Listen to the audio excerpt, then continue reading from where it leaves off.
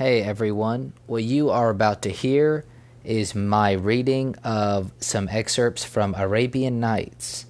This is part 1. I hope you enjoy. Day 1.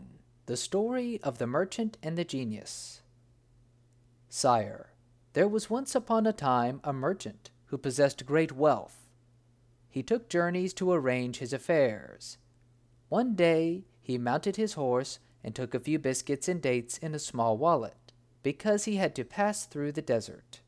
On the 4th day back home, he found at the foot of a large walnut tree a fountain of clear and running water. He sat by the fountain and took some of his dates and biscuits from his wallet to eat. Suddenly, he saw an enormous genius coming towards him with a knife in his hand. "Let me kill you!" he shouted. The merchant was terrified at the hideous face and answered trembling, "Alas, what can I have done to you to deserve death?" "I shall kill you," repeated the genius, "as you have killed my son." "How can I have killed your son? I do not know him, and I have never seen him." "When you arrived here, did you not sit down on the ground?" asked the genius. "And did you not take some dates from your wallet, and whilst eating them, did not you throw the stones about?" "Yes, for whilst you were throwing about the stones, one of them struck my son in the eye and killed him." "Ah, sir, forgive me," cried the merchant, "but I killed your son quite unintentionally, so I implore you to spare my life." "No." The merchant, protesting his innocence, bewailed his wife and children and tried pitifully to avert his fate. At this point, Scheherazade stopped speaking, knowing that the Sultan always rose very early to attend the council. "If the Sultan would allow me to live another day, I will tell it to you the next night."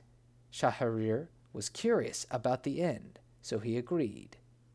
This happened every morning that the Sultana told a story, and the Sultan let her live to finish it.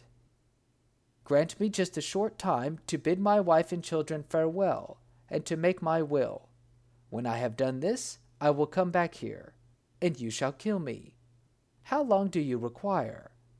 I asked you for a year's grace, and I promise that I shall be here to give myself up to you." Thus the genius left him near the fountain and disappeared. When he arrived home, his wife and children received him with the greatest joy, but he looked so sad. "What happened?" "I have only a year to live," answered her husband. He told them what had happened, and how he had given his word to return at the end of a year to be killed.